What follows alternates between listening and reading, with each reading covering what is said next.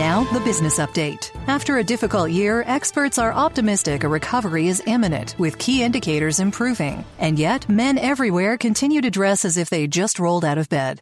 The economy is ready to bounce back. Are you? At Charles Tirrett, we have the high-quality shirts and smart menswear to get you back to your best. Try our introductory offer with 3 shirts for only $99, delivered free. Use code POD99 at ctshirts.com or any Charles Tirrett store.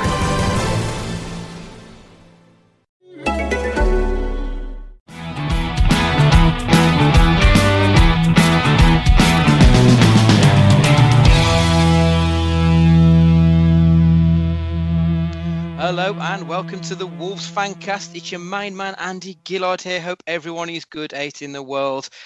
Unfortunately, we've got a bit of a dour match to be discussing today, but them's the breaks. To discuss this match, I have with me Matt Guy. Hi, everybody. I've got Luke Thompson. Hello, everyone. And we've got a returning member. We've got the president of the Paul Butler fan club. We've got Mr. Christopher Merricks. Chris, how you doing, mate? Well, I was really good, mate, until about 2 hours ago. But yeah, not the best one to be coming back on. But glad to be back on, mate. Yeah, we're glad to have you back as well.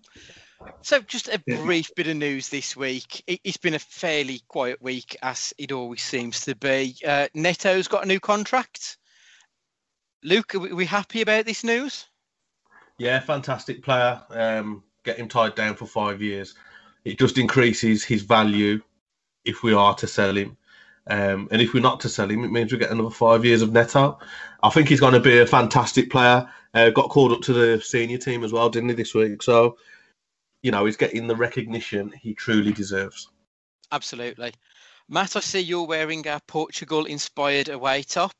Mm-hmm. As Luke's just alluded to, Neto is now a member of the full international team. It's fantastic news, isn't it?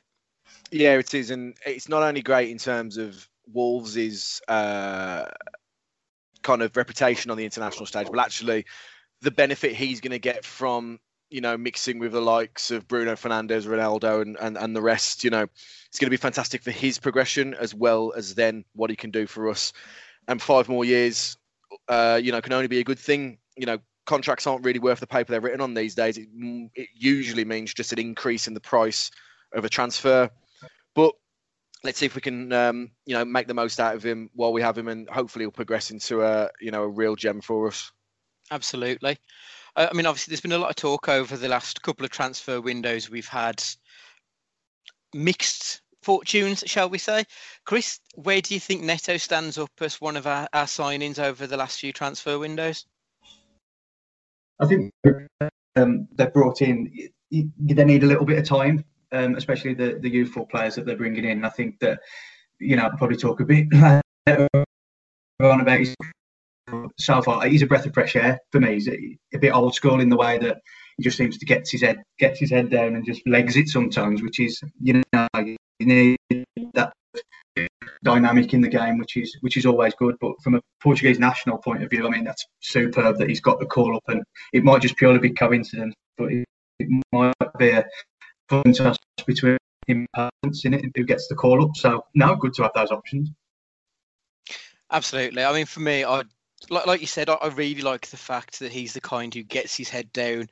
And when he's on form, I love the way he just drives the team forward. I think he's quite unique in our team with that. I think he's quite raw, though, isn't he? Because with that as well comes a bit of a detriment to the way he plays sometimes. But I think he knows how he plays and he keeps going at it. And I think it's really good for us. Absolutely. So that's all the news from WV1 this week. So I think, unfortunately, we're going to have to discuss today's game. Before kick-off, obviously the team came through. It was the team that started against Palace. It was what we wanted, wasn't it? Luke, what do you reckon? Was there anything you would have changed? Or is that the team you wanted to start the match? No, I would have kept it the same, more than likely. We played well against Palace, so everyone deserved another crack of the whip. Come half-time, I think we could have easily brought 5 or 6 off. The pace was slow. The tempo was slow again. The pressing non-existent again, similar to Leeds away. That many loose, sloppy passes. I mean, I bet our pass completion was, you got to be maybe 65% or something. We gave the ball away that many times, so that was shocking. We didn't win any second balls again, which was shocking. You know, you look at Leicester; they were sharper in every single tackle, every single one. Whereas we looked a yard off the pace. It's so frustrating now, isn't it? That it's just so annoying. Because when we press high, when we are competitive and we're picking up the second balls, we look like a completely different team. We're exciting to watch and we're dangerous. Today, we was boring and toothless. That first half performance was absolutely disgusting. You know, there's no. It wasn't even that long ago we was having a similar performance away at Leeds. You know, so obviously nothing's changing at the minute away from home with the way that we're setting up. But I will say the second half was much improved. And on the balance of play, I've come away from that game looking at both teams and saying there's not much in between them apart from a ridiculous decision by the official, and that's what's won Leicester the game today. Again, we've been done over by fucking VAR at Leicester. It's a bit of a running theme against Leicester, isn't it? That's 3 VAR decisions against us. Absolute joke. It's. I mean, how has the referee given it as handball? I don't want to hear but it's his hand and the rules are rules. Fuck the rules, because the rules are shit and they make no fucking sense. And anyone who's played football knows that the current rules surrounding handball in the box and offside are a load of fucking bollocks. Simple as that. You see, just from the reaction straight away, I don't see how you can judge something like that in slow motion. Everyone knew it hit his arm. There was no dispute that the ball hit his arm. So why did he have to go and look at it? What's the linesman doing? He's right there. We all know it hit his arm. It was the fact that he was 3 foot away and he's lamped it right at him. I genuinely don't know what Kilman was supposed to do. And there was a comment on the commentary about arm in an unnatural position. Your arms are there to sort of balance, you know, and it happened that fast. He didn't even have time to put his arms behind his back. Well, you know, so as a coach, I would be on that training ground now and I'd say, you know what, lads? Like, let's take Troy Neto, for example. I want you to get the ball, hit the byline, get your crossing. When you get in your crossing, don't aim for the man in the box. Don't aim for Dendonka. Don't aim for the opposite winger on the far post. Don't aim for Jimenez. Aim for the hands of the closest man. Because if it touches him, we're getting a penalty. And that's what I'd be coaching the players to do now with these rules. Because it makes no sense. It's not football. No. You can't argue with it at all, to be honest. No, but I was speaking to someone the other day who was a referee in the system who's quit now, and it's sort of it was unbelievable, the coincidence of today's game that he got pulled up because he didn't give someone a yellow card in the 95th minute for a trip, and he was pulled up and he was saying, you know, why didn't you give that? And he's like, well, you know, 95 minutes, the team were getting battered. What was the point? And the feedback was, we want referees, not players. He says you're refereeing the game like a player. And that's the problem. And if that's the problem throughout the whole structure, what chance have you got at the very, very top? You've got no chance, have you? You really haven't. And I think I can't even say the referee's hands are tied on this, because especially with today's decision, that could quite easily have not been given. It wasn't a clear and obvious error. It obviously hit the player's hand, but it wasn't in an unnatural position. So the ref hasn't necessarily missed something. It's just that the VAR's decided, oh, actually, it's probably a penalty. Go and have a look at it. And then when you see the ref actually reviewing the video, reviewing it in slow motion, yeah. I mean, I'm not being funny, but you could give 1 million penalties a season if you just watch everything in slow motion, because it makes everything look 10 times worse. Of course. I mean, when we see Sky haven't made life any easier for us as disgruntled fans by showing us the footage of the VAR officials arguing the toss about it. You know, if they can't agree to, how can the responsibility fall and everybody be happy with this system that's in place when the VAR officials disagree and the civil war between them. It's just sapping the joy out of the game, and we have to remember that this is football is an entertainment. It's not there to be. We want to see attacking and we want to see goals. Understand that, but it's sapping the fun out of it at times because you just know something shite is about to happen like this. And the second it hit his arm, it was a you penalty. just knew, Yeah. like you didn't know it was a penalty because it was a penalty. You just knew that there'd be some kind of bullshit that would happen, and it's just so disheartening because, rightly or wrongly, I'd have preferred it if Leicester had scored the second pen because at least we could have just wrote it down as, well, we lost and we lost. Do you know what I mean? For that to be the thing that lost us the game, it's ridiculous. Top. I agree there, Matt. Like, if we would have lost the game because they converted the second penalty, which was a penalty, no one can argue that it wasn't. You can walk away and you'll be like, you know what? Yeah, it was a penalty. But when you've lost a game to a penalty that isn't a penalty, remember back in the day, they'd give a penalty just because the ref was blindside or something like that, or he didn't have a good view. And yeah, it was difficult to swallow, but you'd accept it. But now we've got to accept that it's been given after it's been viewed from multiple angles, multiple times, and the decision is still wrong from a football point of view. Yeah, it's ridiculous. What are they meant to do? Run with their hands behind the back? And then what we're going to do, get players tripping, falling over, smashing their faces off the grass, off the ground, because their hands aren't ready out in front of them. Then people will be moaning about that. Well, you imagine he's legging it back to make the block. Imagine if he runs into the box with his arms behind his back. Sprint. It's going to look around. And for two, you'll probably say, well, why isn't he busting a gut? You use your arms to sprint. Exactly. And as well, if his arms were behind his back and, I don't know, the ball was played behind him and hit his arm, would that be a penalty? Because your arms aren't in a natural position then, are they? Because behind your back isn't natural. Lose. Oh, you're actually putting your arms in an unnatural position then. Matt's hit the nail on the head. It's lose. You are as well. They're just going to aim. They're not going to aim for heads. They're going to aim for arms. I would if I was a player. If I was a player, I'd be aiming for arms all day. If that's the game now, then yeah, they need to review it. Referees, and I don't know why it hasn't been done years ago. Referees need to start being made accountable for the decisions that they're making on the pitch. So at the end of the game, Anthony Taylor needs to come out and say, this is why I gave that penalty, or this is why I didn't give that decision. And they need to be asked the question, well, to be fair, looking at it, did you get it wrong there? Because at the minute, they can just do whatever they want, give whatever they want, and then they just go home. But they need to be questioned on it because, I mean, you could go as far as to say it's cheating. Yeah. Yeah, I know what you mean. It's very much... obviously, I don't think that the ref do it because they favour one club over the other. I don't think they're not being impartial. But it's a subversion of the rules. It's a bastardisation of handball. Even like when you look at the offside that was given yesterday, which I thought was probably the most egregious fucking offside I have seen ever.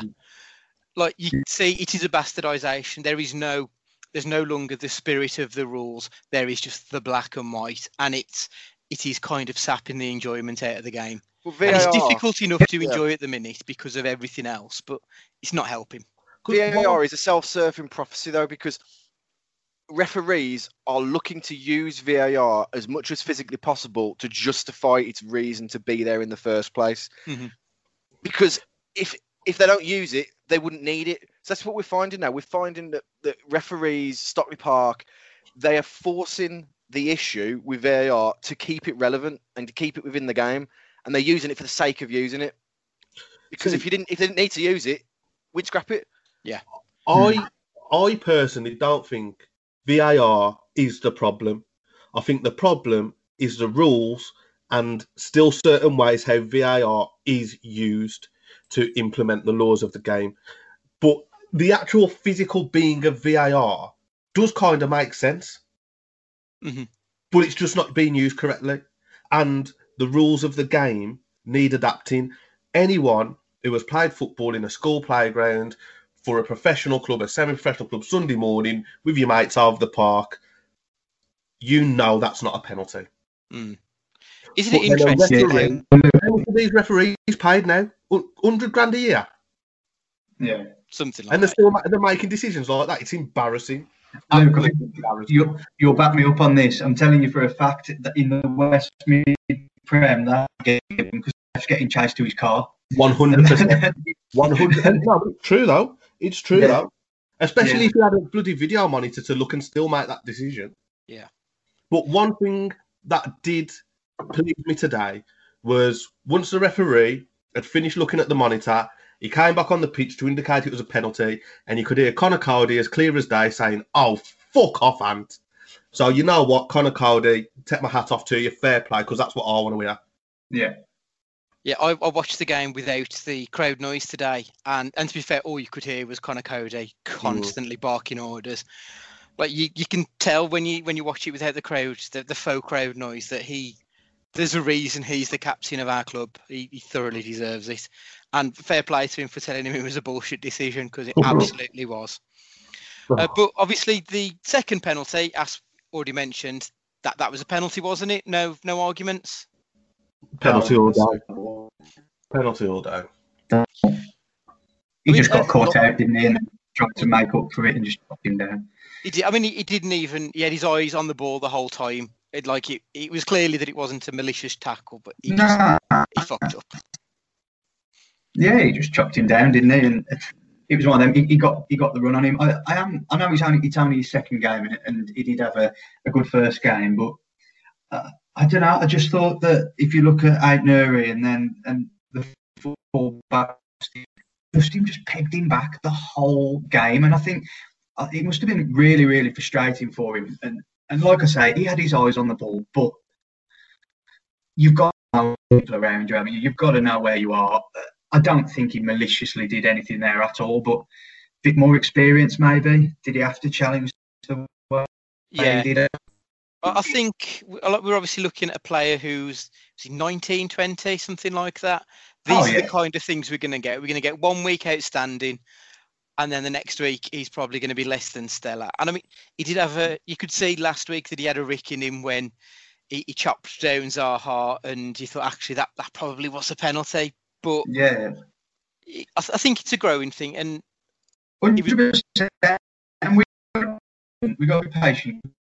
That's there on the left side that haven't played together for any great stretch. You know, they're going to make mistakes. Kilman's wasn't a mistake, just for the record, but you know they are going to make mistakes. You've got to expect it, but it's how you bounce back from them, and we bounced back well from the second penalty. Yeah, I think up until the second penalty, I'd put in the WhatsApp group, there was a graphic that Match of the Day shared, and it was the 20 minutes, and our furthest player forward was Pedence, and he was still shown in our half. You could really see that the intention was always going to be, as it is every single game, to just keep it tight in the first half and hope we get in 0-0. But as soon as you go one back, it makes that look an absolutely baffling decision. It is. And the thing is that you've got to look at that's tactical, that is. You've got to look at things that are in your control in a game. So Leicester have got a myriad of injured players in their defence at the moment. And with the amount of games that they're playing, as we did last season, you expect that they're going to be, at this point of the season, more match fit than us. They've got played much more game. Absolutely fine. So they'll probably be the more physical threat during the game. Fine. But we have the control over our tempo when we have the ball. Do you know what I mean? It's not like we have to play to Leicester's game when we have the ball. And it's a tactical, conscious decision to be so slow and methodical and sticking within our own half. Jimenez is not the kind of striker that makes his own chances. He needs to be fed. So what use is it having him behind the halfway line? Do you know what I mean? It just does absolutely. It's just baffling, and it's so unambitious and so pedestrian and predictable, and it can only be linked to one man, unfortunately, and that is Nuno, because that's how he sets his team out. Everyone's frustrated on the pitch. You can see it. Everyone's fed up of having to hold on to the ball. Jimenez is throwing his arms around like a stroppy little child because he's not getting any chances and he's not being fed them either. Mm-hmm. And it's a conscious decision down to one man who sets the team up in the first place. It was, I can't agree more. It was 100% tactical. I'm going to pick up on Aitner again, just so the lad's obviously got a bit of pace about him. Every time he got the ball on the wing, he got a third of the way into their half and stopped. And then come back. Mm-hmm. And then come back. And there's space there. You've got Podence there as well. Have an attack, do something different. But the reason that they didn't, for me, is because what they're told. It's got to be. The reason why you won't come on. It's got to be. It's got to be instructions. And it wasn't until the 42nd minute of the game before we had any sustained pressure in the Leicester half. Up until then, everything was played in our half. Our first attack was 34. Yeah, 34 minutes, our first notable attack. Just one attack. That's just not acceptable. I don't think Schmeichel touched the ball until the 24th minute. And that even was just I think it was a ball that just ran too far over the top and he cleared it with his feet. I don't care what level you're playing at. If you're not making the opposition keeper even touch the ball for 24 minutes, it's not good enough. But we had three breaks in the first half. We had two really early doors that Neto just ran it out of play, which was a bit frustrating. But then our first break was 3-on-3. I know people are frustrated, but it's all about decision making. He had 3-on-3. He had Podence set back off the last defender. He couldn't give him the ball, and he just ran into trouble. We'll probably pick it up later on, but I thought Jimenez was shocking today. Up there with his worst game in a Wolves shirt by far. Yeah, I was going to come on to him towards the end, but now is probably a good idea. Sometimes Jimenez, and I don't know if it's him or if it's the players around him, I always find that if he doesn't get the service, he has a shocker because he's then coming deep to get the ball. And that's when shit starts to go south for us. I think with Jimenez today, you're right, the service wasn't great. But the times he did have the ball, his decision-making was absolutely horrendous today. Yeah. I don't remember one positive thing he did in the first half. He just did one of those wild, when he just wails the ball across the other side of the pitch and it ended up, Bolly had to tidy it up. Then they had the 3v3, which he messed up. Then there was that floated ball over the top, which was landing on Nuri's foot for a potential. Yeah, nicked it off him. Then there was a cross at the end, which he blocked. So he was actually defending really well for Leicester at times. And I said it a few weeks. Well, to be fair, I've said it last season, the season before. Jimenez is a fantastic player. However, he does have off games. But for whatever reason, Nuno won't take him off that pitch. No. Out the front three today, in the first half, I thought there was all shit, to be fair. But Raul was the worst of the three. But Podence and Neto are the two to come off. And you think, well, how crap has Raul got to be to come off? Is that because we've got no real options? If Raul doesn't play... He brought Silva on. He could have brought Silva on for Jimenez and kept Neto on because Neto was offering a lot more than Raul was. I suppose like with Fabio, he's still that unknown quantity, isn't he, for us? So, yeah, he could have brought him on. He could have been much worse or he could have been a lot better. It's difficult to judge. He's going to be even more of an unknown certainty if Raul's playing every single minute, even when he's shit. Yeah, you are right. It was the scoreline that kept Jimenez on the pitch. It was still 1-0. You know, and that's the only reason. If you look at the scoreline and the way we were playing as two different entities, the way you'd have ripped up the script straight away, you'd have tried something totally different. But the fact it was 1-0, that's my opinion anyway. That's the reason why he kept him on. Do I agree with it? No, because we may as well have lost 3-0. Change it. You know, it was really poor. We're much better second half, obviously, but we looked clueless. We were absolutely clueless. And after they went 1-0 up at that pen, you think that's going to light a fire now. And even the commentators were saying, you know, that may give Wolves something. It gave us nothing to some sustained pressure. That ain't right. So, how do you solve a problem like Adama Traore then? He's someone who he needs to be playing more, but he's not providing when he's coming on. How do we get the best out of him now? Because I think that's going to be another key for Wolves. Is we need to get him more involved because we know that he is something special. It's a difficult one, isn't it? Because Traore has been quiet all season. Oh, handball. Sorry. If this isn't given, after ours was given today. Sorry, I'm watching the Man City Liverpool game. It's a blatant handball, worse than Kilman's. Sorry. Yeah, with Traore, I think he's been poor all season. I thought today was actually one of his better performances because he seemed to be getting more involved, and he's frustrating because on his day he's unplayable, but something's missing at the minute, and I can't put my finger on it. I just don't know.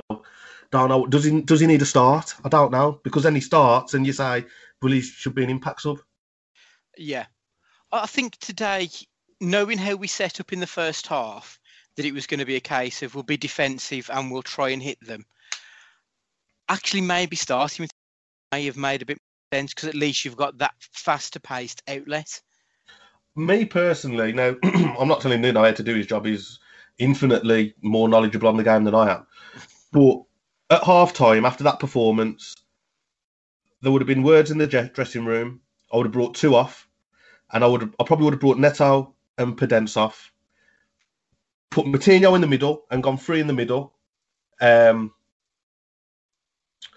Because we had no control in the middle of the park whatsoever. Mm-hmm. Leicester was just popping it around. They had an extra body. It was easy for them. I would have gone then Traore and Jimenez, but Traore more central. Yeah. And tried to push the wing backs up a little bit just to take the game to Leicester. I mean, obviously he didn't do it. But I don't know. Does Traore need a role? Would he be more suited, more down the middle? I don't know. I don't know. It's a really strange one. It's a really, really strange one because you hear all the pundits and everyone and they're like, oh, he's got to play Traore, he's this, he's that, he's the other, and it's just really strange. And is he another one that will ultimately fall foul of the fact that he doesn't have a natural slot in our team? Could be. It's lovely to have. He's a lovely to have because there's no one like him in world football as such. But at what point do you say, you know what, mate? It's not really working. We're going to go down another route. I don't know. Like on the same as Luke, I'm a bit miffed with it, really. I think part of the issue is that something worked so well for us last season and a stubbornness maybe or a lack of ideas with what else to do with him. The best thing that Traore did on the pitch today was when he cut in and was in the centre of the park. What's the definition of madness? Doing the same thing and expecting a different result. And that's all that, they'll put two men on him. They'll go where he's going to go. It's like that, but in future armour. It's not about about stopping Traore where he is. You go where he's going to be, and you'll cut in front of him all the time because he's not a clever player like that. He's got one thing on his mind, and he'll run forward. He'll run into the space to the byline, cross it in. There we go. We'll block him off. Put 2-3 men on him. You completely nullify him from the game. But let's be realistic from him. When you've got a prize pony like Traore, you utilise him to his strengths. So let's change him up. Nuno, change him up. Don't keep doing the same thing over and over and expecting it to work. When it isn't working, that has to come down to the manager to make changes. It's like, why should it take 4 people like us and everybody else that will talk about it when the person at the helm who's being paid handsomely to do it can't see that?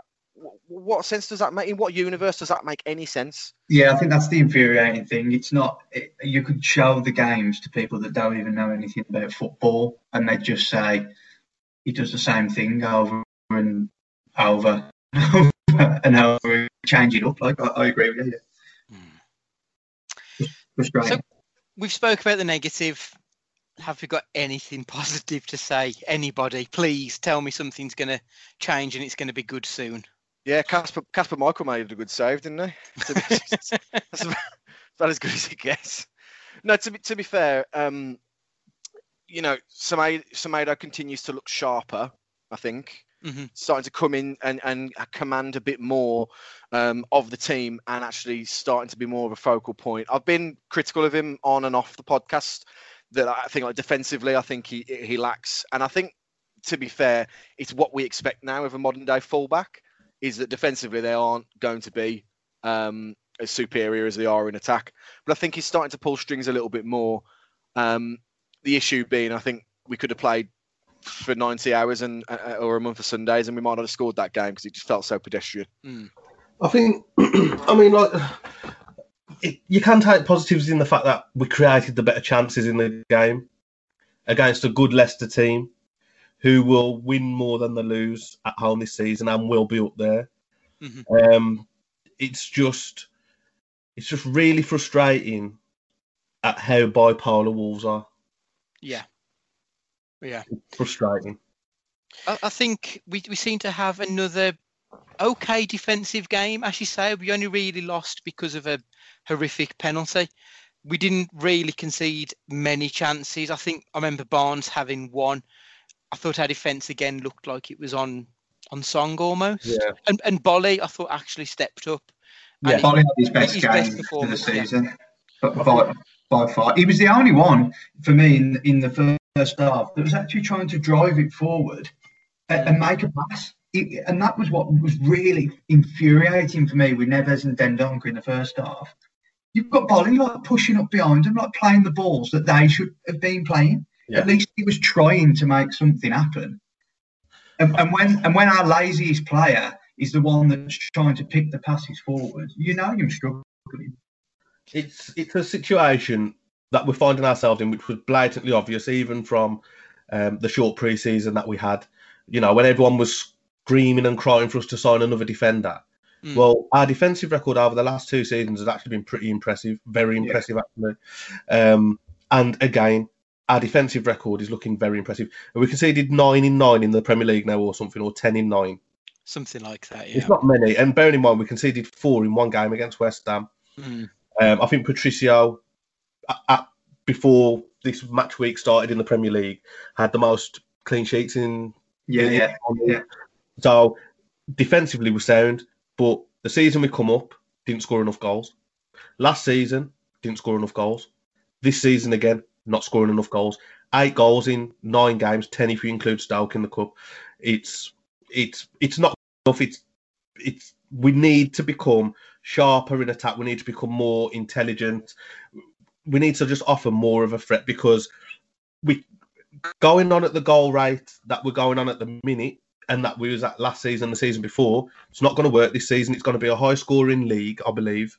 And if we stick to the trend of scoring, 38 games, we might score, say, 44, 45 goals. That's only going to be good enough for mid-table. Yeah, Roy Keane talked about it before the game, about the glass ceiling. And I think we can all see what it is, that we just don't create enough. And that's how we don't create enough. We're not clinical enough. I mean, Neves' chance, it was a worldy save. The ball into Dendoncker, and I think the commentator said, he did well to get his foot to it. He had time. If it was a killer instinct, he'd have hit the target. Yeah. And there's a few other chances, and that's really what's going to trip us up and will stop us from breaking into that top 6. Yeah, I think that's a very good analysis. And people will say, people will look at that and go, well, yeah, but we're in it now. Well, hang on, we've played Man City, who have been, and Leicester today, who have been any good. We haven't played anyone that's much cop, and we still don't put teams away. West Ham put us away. I'm not saying they're any good, but a Premier League team get the chances, put the ball in the back of the net, took advantage that we were shit. We don't seem to do that. We play teams that underperform, and we just it's really frustrating. We just can't put them to the sword. I think with Wolves, the opposition are always in the game. Proved it against Newcastle the other week, Crystal Palace before then, Leeds before then. We always allow the opposition to be in the game, even games that we dominate. And it's a strange dynamic then, because I totally agree. But then we're saying as well that we're really solid. we're really solid, but teams are always in the game against us. But if you've only got one, if you've got a 1-goal cushion, they are, because they could just a ball could hit their arse and go in. You know, they're still in the game because they've just not been knocked out. Yeah. Or they get a set piece. You know, like Newcastle did, get a dodgy penalty like Leicester did today. You know, it only takes Leeds, when we played Leeds, for them to get a decision like that or a dangerous set piece, and it's a 1-1 game. Mm-hmm. When we need to be more clinical. It's been screaming out for it. This is our 3rd season in the Premier League now, and we're still not ruthless enough in front of goal. And as good as Jimenez is, and as good as Jota is, Jota wasn't clinical enough, and Jimenez, fantastic player. Don't want to seem like I'm getting on his back. But when you look at the chances that he misses over the course of a season as well. I mean, you look at Jimenez, and like you say, he's a great player. He's a 1 in 2 player, so you know you're going to get a goal almost every other game. Yeah. But the game where he doesn't score, nobody else steps up. I'd love to know how many goals that Neves, Moutinho and Dendoncker have contributed from midfield. We know that Neves hasn't scored a league goal. Well, it's just not good enough. Of course it's not. Like, I've just said that about Jimenez. He's not being clinical enough. But if he's still going to get 15 goals a season, I suppose his job's done. Mm-hmm. You know, because let's be honest, we're not going to get a striker that's going to get 28, 32, 34 goals a season. I mean, don't get me wrong, I'd love it if we could. But if Jimenez is getting 15, 17, 18 goals a season, his job's done. Then it's up to the one on the left, the one on the right, your central midfielders. They need to chip in as well. And then you want to hope that your centre half get a couple of goals between them, offset pieces and stuff like that. But if other people ain't stepping up to the plate, then they did a comparison before the game between Jimenez and Vardy, and I don't know if anyone else saw it. And Vardy scored over 100 goals in the Premier League for Leicester. And if you look at the number of games, that is your difference. Yeah. That is your difference. There's not much between us and Leicester, apart from, I'm not saying Vardy in the Wolves team, but a block that puts it away that on a really, really consistent basis. I'm the same as Luke. I love Jimenez, and I'm not getting on his back at all. You know, he didn't have a great game. He was, but that's the difference. Goals. Yeah, simple. They've got to be spread around the team more. Other players have got to step up to the plate. It's as simple as that. Like, Neves hasn't scored in a year. He's on now, I think. Mm-hmm. Not good enough. Even if you're a defensive midfielder, still got to be getting 3 or 4 goals a season. I think we should leave Leicester there. I mean, I know we can talk about it for another few days, but I think we need to look to the future. We'll have a quick break and then we'll come back and chat Southampton.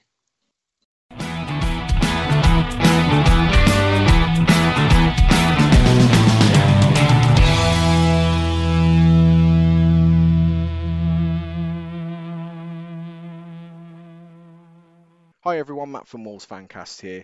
If you're anything like me, time is of the essence these days. How am I meant to take training with my wonder kids on the managerial football simulation game that I'm not allowed to mention for legal reasons if I'm too busy worrying about my online media presence? Well, that's where our friends at pixelyetimedia.com come in.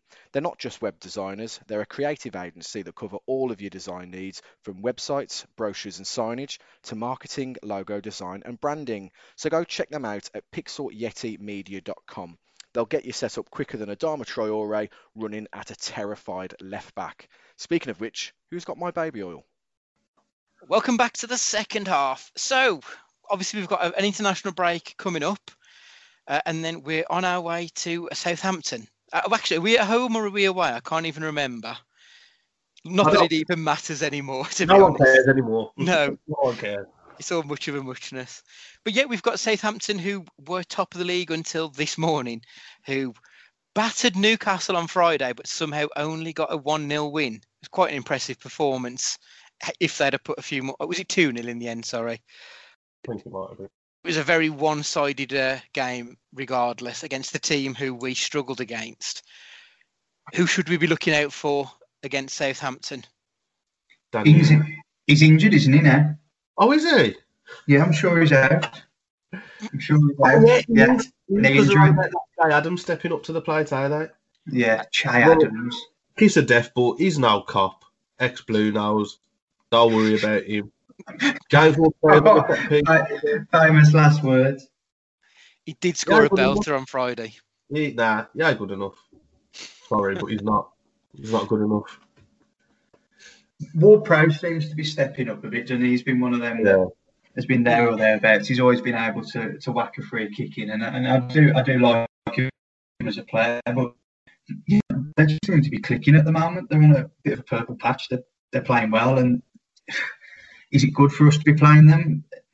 Sometimes with us, I always feel that when a team's banging form, it can sort of play into our hands a little bit today aside. But yeah, I don't think we've got anything to fear from them.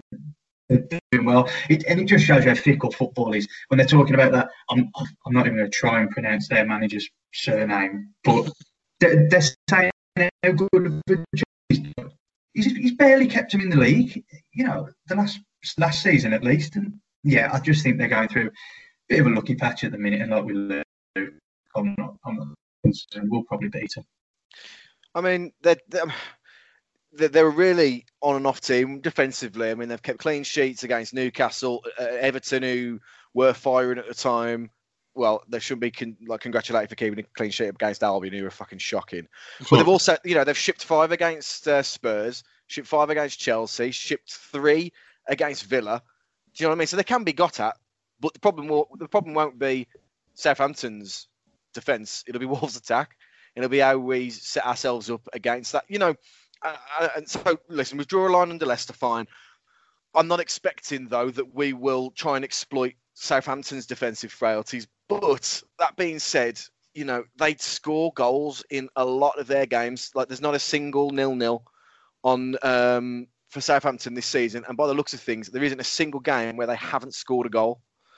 So what we've got to think to ourselves is we need to be defensively solid. And fortunately, post West Ham, we have been. So, actually, it's the right thing to do. Actually, do we need to do the one thing that we've slagged Nuno off for and just make sure we don't concede in the first half? It's a bit of a U-turn, then. It is. I think it's got the potential to be a really entertaining game of football, but then so did today until Nuno pulled up his handbrake. Oh, agreed. 100%. So, I'd like to think. Are we at home? I know this is really sort of. Yeah, we're at home. Yeah, we've shown that it's within our gift at times to dictate the tempo of games in both a good way and a bad way. So there's no reason on the front foot. I'd like to. And at the moment, we now frigging fans in the ground. It doesn't matter where you play. Playing Wensfield Park, it won't make no. I don't think home advantage is a thing anymore. Really, not as much as it was. I'd like to think at home teams still treat it as such, like they've got an advantage. So I'd like to imagine that we'll be more aggressive in our play. The pressing will be higher, the tempo will be higher. We'll be chomping at the bit to win them second balls. Because when we play like that, we're actually a very, very good football team. Yeah. So how are we going to line up? Is it going to be 3-4-3 or are we going to go 5-3-2? Do you think do we need to pack the midfield? I think any time that you play against a team with a goal scoring threat like Southampton's, I think you do need to make sure you win the midfield battle to make sure that you're not being overrun in midfield. And then, I think we have to pack the midfield out just to make sure that we're not just shipping balls through all the time, personally. I dare say we need to play like how we have and had major success in 2 seasons prior, and look to try and just hit them on a counter, not play this expansive possessive football that we're trying to implement. This expansive possession football that doesn't seem to exist. Yes, exactly. We've been told, but we just haven't seen it yet. I think you're probably right there. So if we do go 5-3-2, who are you dropping from your front line, or are you going to have Podence maybe in a number 10 role and go with Neto and Raul up front? How are you going to play it?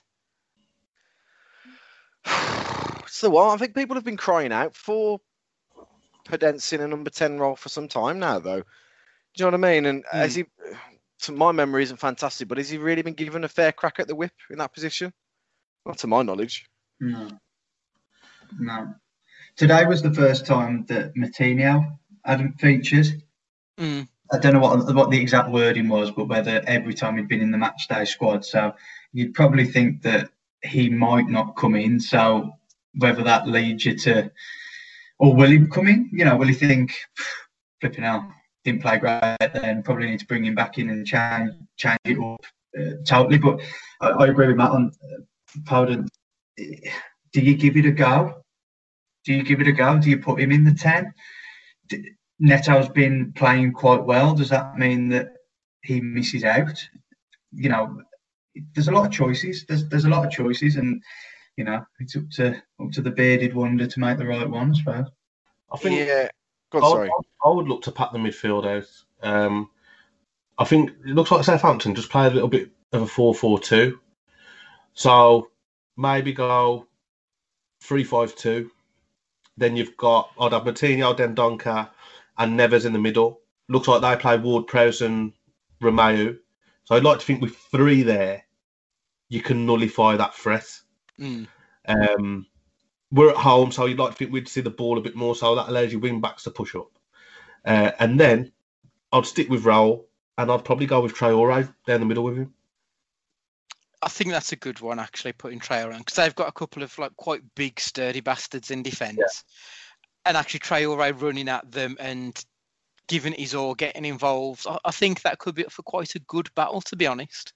And I'm sure it's that Vestergaard. We played Southampton, I think it was last season, or maybe the season before, and he looks slow as anything. I remember seeing him thinking, fuck me, he's slow.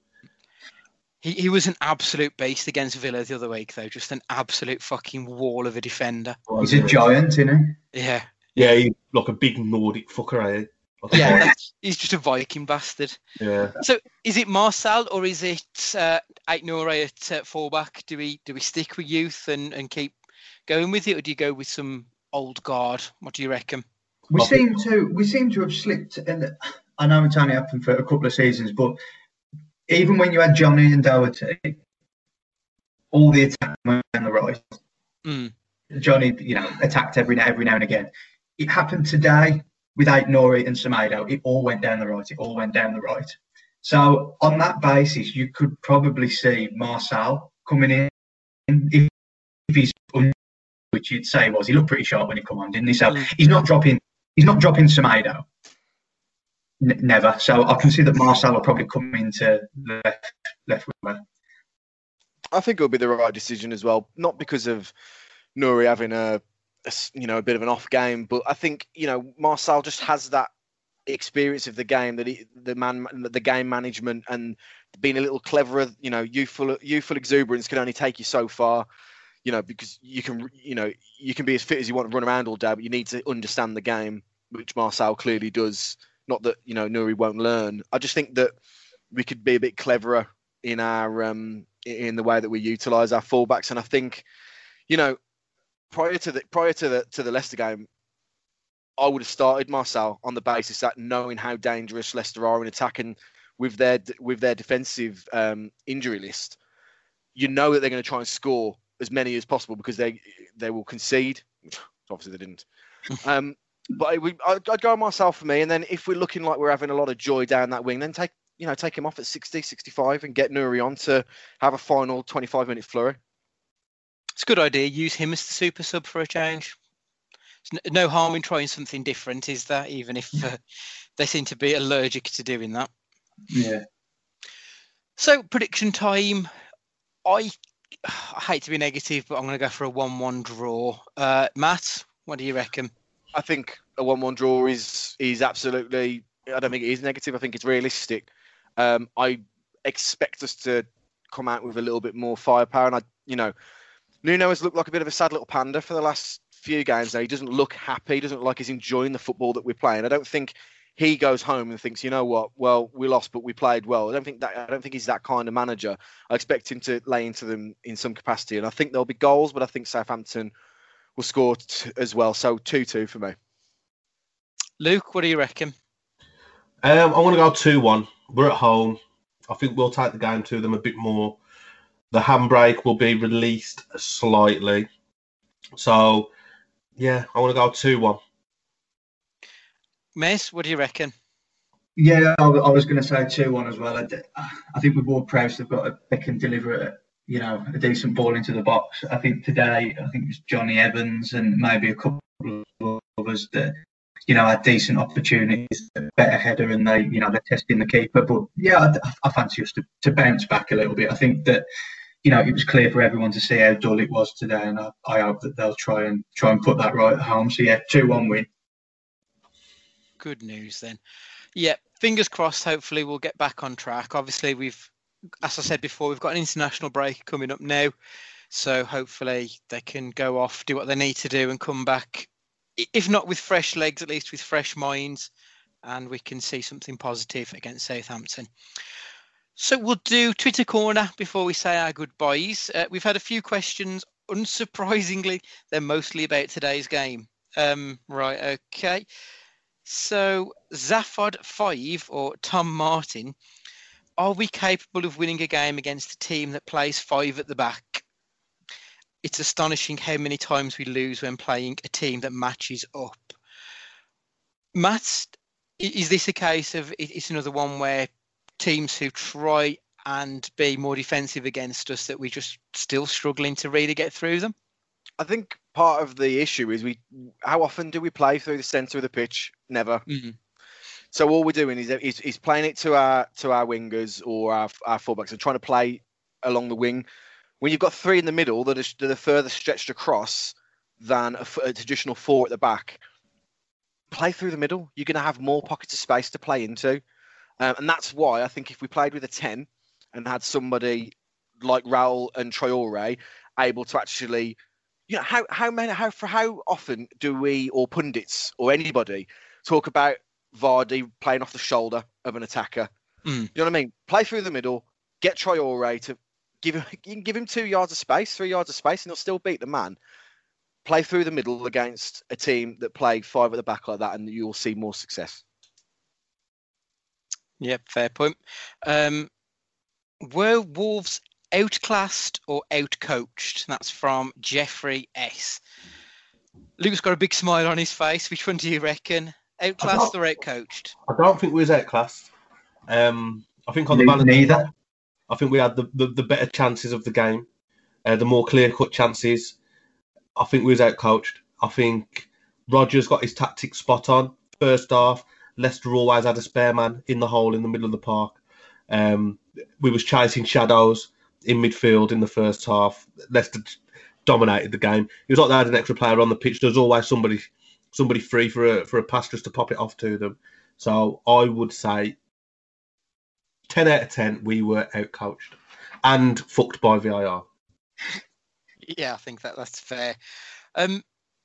We know with Nuno, like when you look at the Leeds game, for example, you could see that we were struggling, and it wasn't until he changed from having 3 in the middle and then he put Pedro Neto a bit further forward that the game changed. Should Nuno be setting the team up positively and going for it rather than trying to keep making tweaks during the game? It's a difficult one because he sets up a certain way for a reason, and I've no doubt that he researches the opposition more so than probably most managers in the league. But I do genuinely believe we're a good team, and we should be letting other teams worry about us more so than us worrying about them. And I think Nuno is certainly a coach where he worries too much about the opposition and what they're going to do at times, more so than saying, look, lads, this is how we're setting up.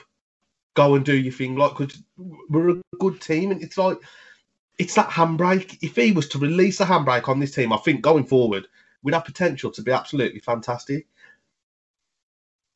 Yeah, I think... Go on, mate. No, I was just because I think we are a bit too reactive rather than proactive. Yeah, I think they follow his instructions to the letter, don't they?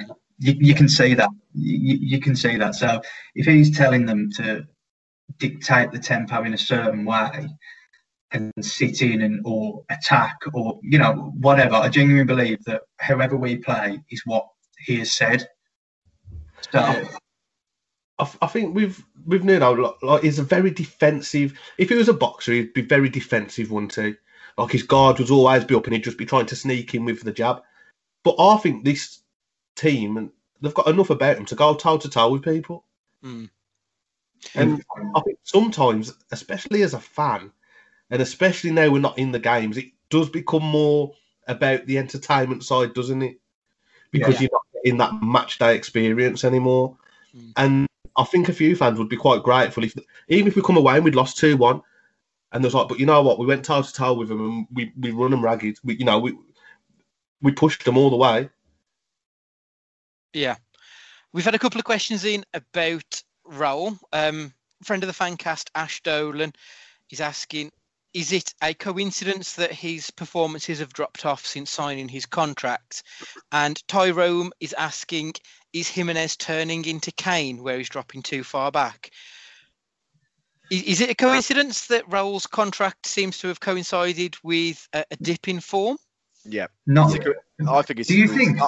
I do, because no, yes, so look at it from this way. No player wants to play badly. Nobody goes to work to do a bad job, right? Just if he is playing badly, yes, he's going to earn that amount of money for that amount of time in his contract. But no player goes through and thinks, right, I'm not going to put in any more effort than before, because he'll still want his move to United, or he'll still want his move somewhere else. He'll still want that, and not by playing badly, he's never going to get that. I don't think it's to do with a motivation at all. Is he dropping too deep? Should we be worried about him trying to be an all-action centre forward rather than just being the striker that we know he is? You don't know what he's told to do, though, do you? For me, at times, it just causes a bit of confusion when he drops that deep. Because for me, he shouldn't be that deep all the time. He wants to be involved with the game. You can see that, can't you? He's like the shopkeeper at Mr. Ben, like on the pitch. He just pops up out of nowhere on your screen, and it's like, what's he doing on the left wing? Like, how did he get there? Or he'll pop up next to Neves, and you're thinking, I didn't even see him like slip into that position. But I don't know. Is it what he's being told to do? Is it his own frustrations? Are they happy to see him there, Dendoncker and Neves, because it's somewhat, they're being told to sit back? I don't know. I'd like to see him for the pitch, but you've got to get the ball to him then. Because if you don't, he's going to come back. Yeah. Okay, we'll end it off then. I just want a one-word answer. It's a question from Colin Bayer, and he's asking, who have you got between Marcel or a postal truck? Who would you take? I think I'd be terrified to come up against... is it Marcel or Marcel? I'm not even sure I'm pronouncing it right. Marcel. Yeah, he seems like he's a right sturdy bastard. I like him. He's a bit old school. Luke, who do you reckon would win, a truck or Marcel? I'm not even going to say Marcel, because he ain't done enough. He ain't done enough for the club to deserve that sort of banter that he's a beast yet. So a truck would just kill him, crush his skull, and COVID would go down on his death certificate. Mate? I don't know how I follow that, really. I know. I should have come to Luke last, really, shouldn't I? Oh, dear. I'll go with Marcel. Great. And Matt? Truck's going to brush past him. The air caused by it is going to injure him because of his old frail age. Right, so that's us done for a week. I say for a week, it's for a fortnight. So there'll be no normal episode of the Fancast next week. We are working on something. If we get a chance to get it out, obviously it'll appear in your feeds as expected. Yes, it's working all this. From home. Yeah, it's a tough life right now. Let's say me and Matt are genuinely busy because we do have another podcast that we need to record and plenty of films to watch. So, well, it's just something else to do during lockdown. We've got to watch these films and then dissect them. Don't try and make me and Luke feel guilty.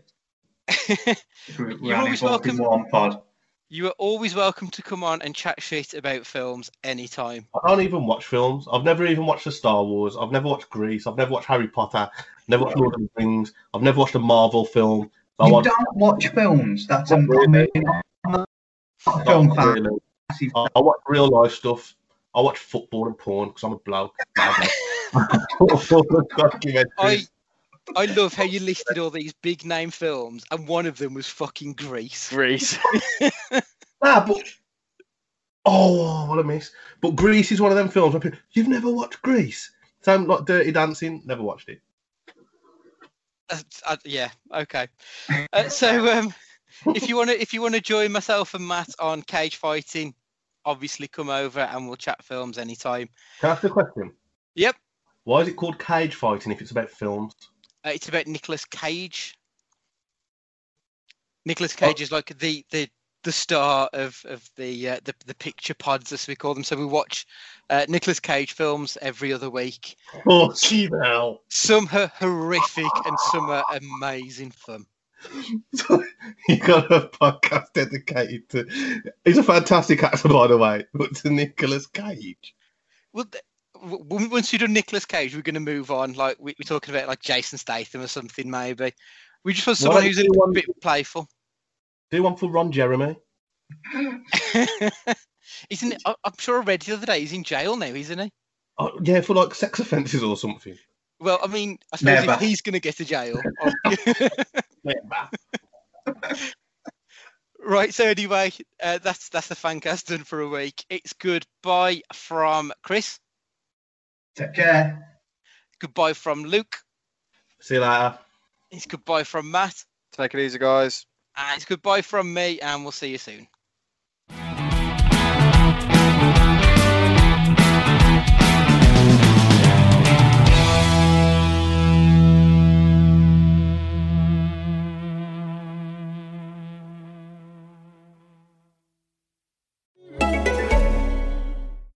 This is what renting furniture with Feather looks like. Pieces that fit your style and your space and cost less than your monthly phone bill. Oh, and did we mention delivery and assembly included? Feather. Start renting at livefeather.com.